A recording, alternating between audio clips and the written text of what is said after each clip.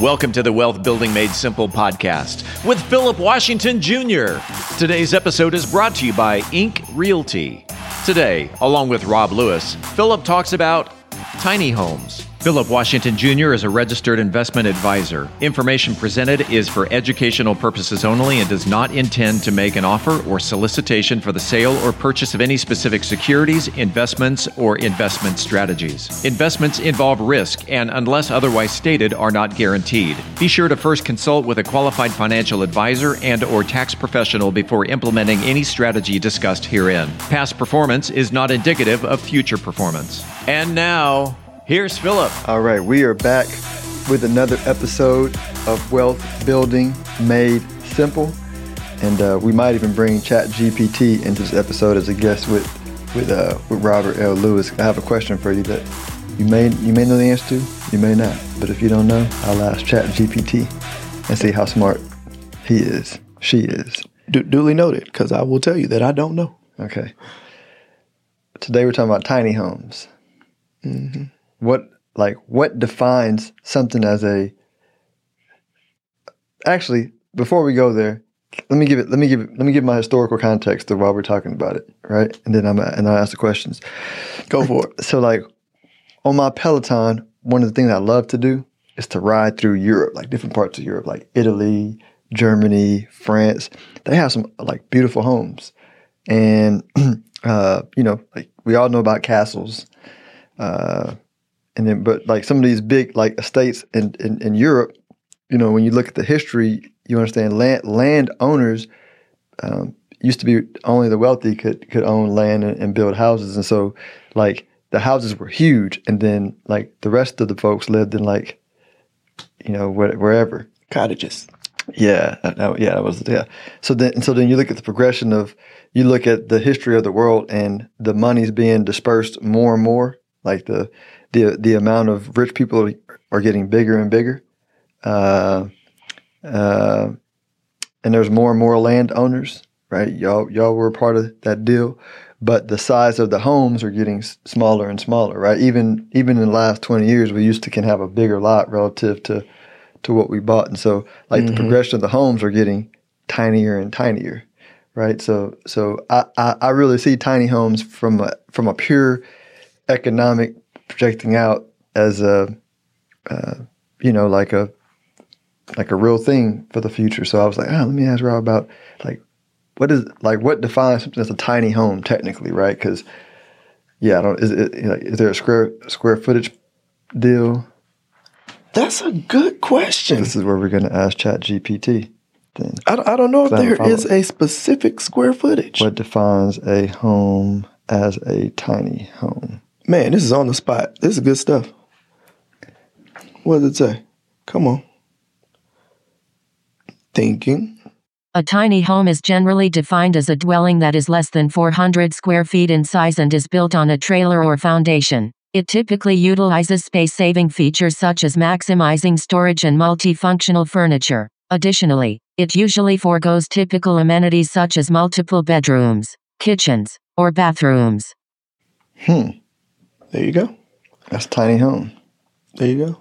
Now, the most of them that I've seen, they have a little baby bathroom and a little baby kitchen. Like a baby, like super small, something you can operate in. Right. I mean, barely. Yeah. Barely. Throw some water on yourself. and so where do you see these playing out? As far as parts of towns and areas, what your knowledge of the market and what's needed, because you're in the streets. I hate speculation, but I've had several conversations with people who are looking to do some tiny home developments in South Dallas, which, think about it like this. You have an old apartment complex that, probably is not in the best shape, probably is not well inhabited. It may be inhabited, but not well inhabited. What would be a better use for that specific lot? you can take down that apartment complex, put up multiple tiny house structures, and create an ownership as opposed to renting at an affordable level. So kind of find like a bunch of small investors that co-own the facility, the property with you. And usually those type of facilities are very economically friendly. What do you mean by that? In terms of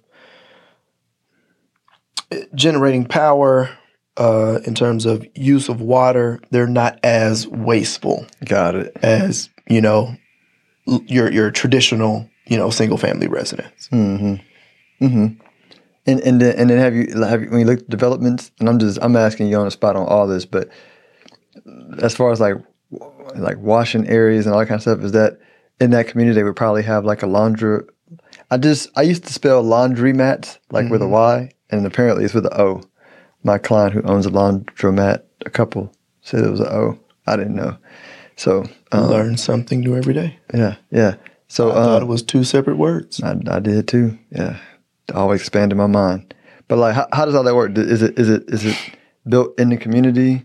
Like, do they have pools and stuff too? And I know some have them, some don't. But I'm about to say it depends. Now, me personally, I have never seen a tiny home community within a major metropolitan area. Okay.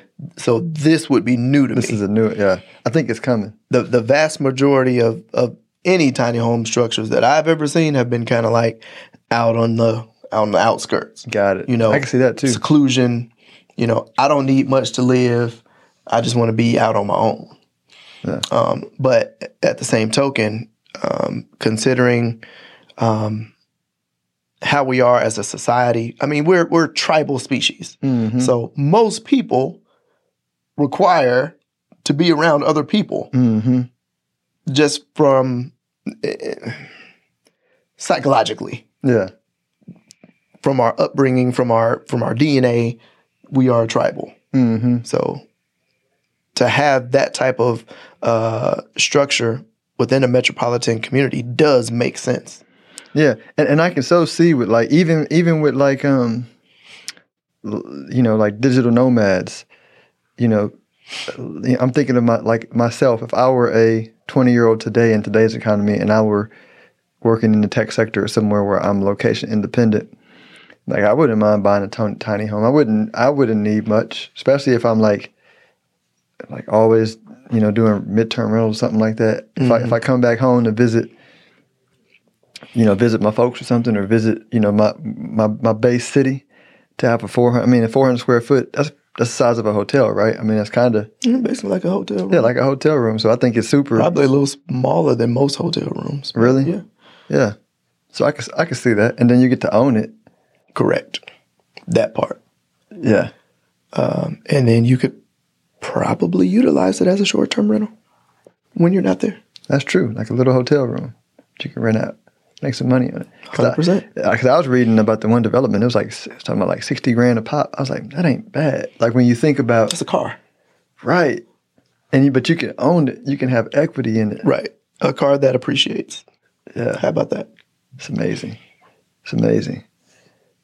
Any other, so like this is just a speculative conversation, so I don't know if we have a lot of good principles, but I just wanted to talk about it because I think that it's something that's coming. I think that it's going to be useful for investors who may want to invest in the properties and developments. I think it's useful for people that are thinking, I'm just going to get priced out of the market, right? I'm like, no, like you can own a tiny home, and then you can use the rest of your line of credit to get some rentals.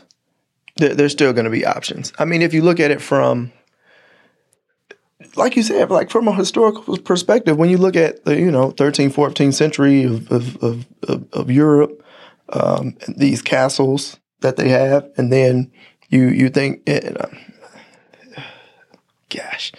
when you bring that same European mindset to the States, where you used to have big, like it was nothing for a person to have 40 acres. Mm-hmm. That was nothing. That's where 40 acres and a mule came from? I wasn't going to take it there, but that's where my mind was. But now the vast majority of houses are on less than a quarter acre. Yeah, that's true. And they're getting smaller. Getting smaller, right.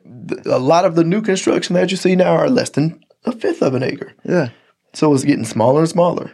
Yeah. So it only makes sense that the change will potentially snowball into tiny homes. Yeah. Imagine if I went back in time and I took the version of Kelly back to here, and she'd be like, "I'm not living in this small home." Be like, "Babe, it's like 4,000 square feet. Like, what are you talking about? I'm on a castle." Does she walk up on you like that? No. The today version of her probably would love to own a castle. I think that's one of our dream goals, to own a castle. Really? Yeah, that would be, you don't think it'd be pretty dope to own a castle? You know, just what? to own it. Like we might even stay in it once every 3 years, but just to say, this is our castle. Literally our castle, not figuratively. Oh my God, they're huge. You know what I'm gonna do? I'm gonna buy a castle. I'm gonna put it on the blockchain as an NFT so we can have distributive ownership, right? And your distributive ownership allows you to participate in the profits of us renting it out, or you can exchange it for a certain amount of stays per day. That's how I'm gonna make the castle make money. I got you. That makes sense. I guess I could own a castle from that perspective. Yeah. I just couldn't imagine living in one. It's just huge. Have you ever been to Versailles? This is very. I would love to go one day. Is it beautiful? It is amazing. Mm-mm. That's where a treaty was signed there, right? Treaty of Versailles. Treaty of Versailles. Yeah. Huh. One day we're gonna be like B and Jay-Z. When you walk through there, you're gonna be like, God, how could somebody live here? I would find a way. So I will make it happen. Where there's a will, there's a way. Let everybody know how they can reach you if they want more information. Best way to reach me is my cell phone, 214-225-3453. You can email me, rob@inkrealtygroup.com. That is ink with a K. And I am Rob L. the Realtor across most social media channels. Thanks for sharing. Always a pleasure. Y'all make it a great one. If you are interested in having a review of your portfolio or to see how far on track you are with your retirement goals, Philip offers complimentary consults through his company, Stonehill Wealth Management. For more information, log on to stonehillwealthmanagement.com/talk. That's stonehillwealthmanagement.com/talk. Philip Washington Jr. is a registered investment advisor. Information presented is for educational purposes only and does not intend to make an offer or solicitation for the sale or purchase of any specific securities, investments, or investment strategies. Investments involve risk and, unless otherwise stated, are not guaranteed. Be sure to first consult with a qualified financial advisor and/or tax professional before implementing any strategy discussed herein. Past performance is not indicative of future performance.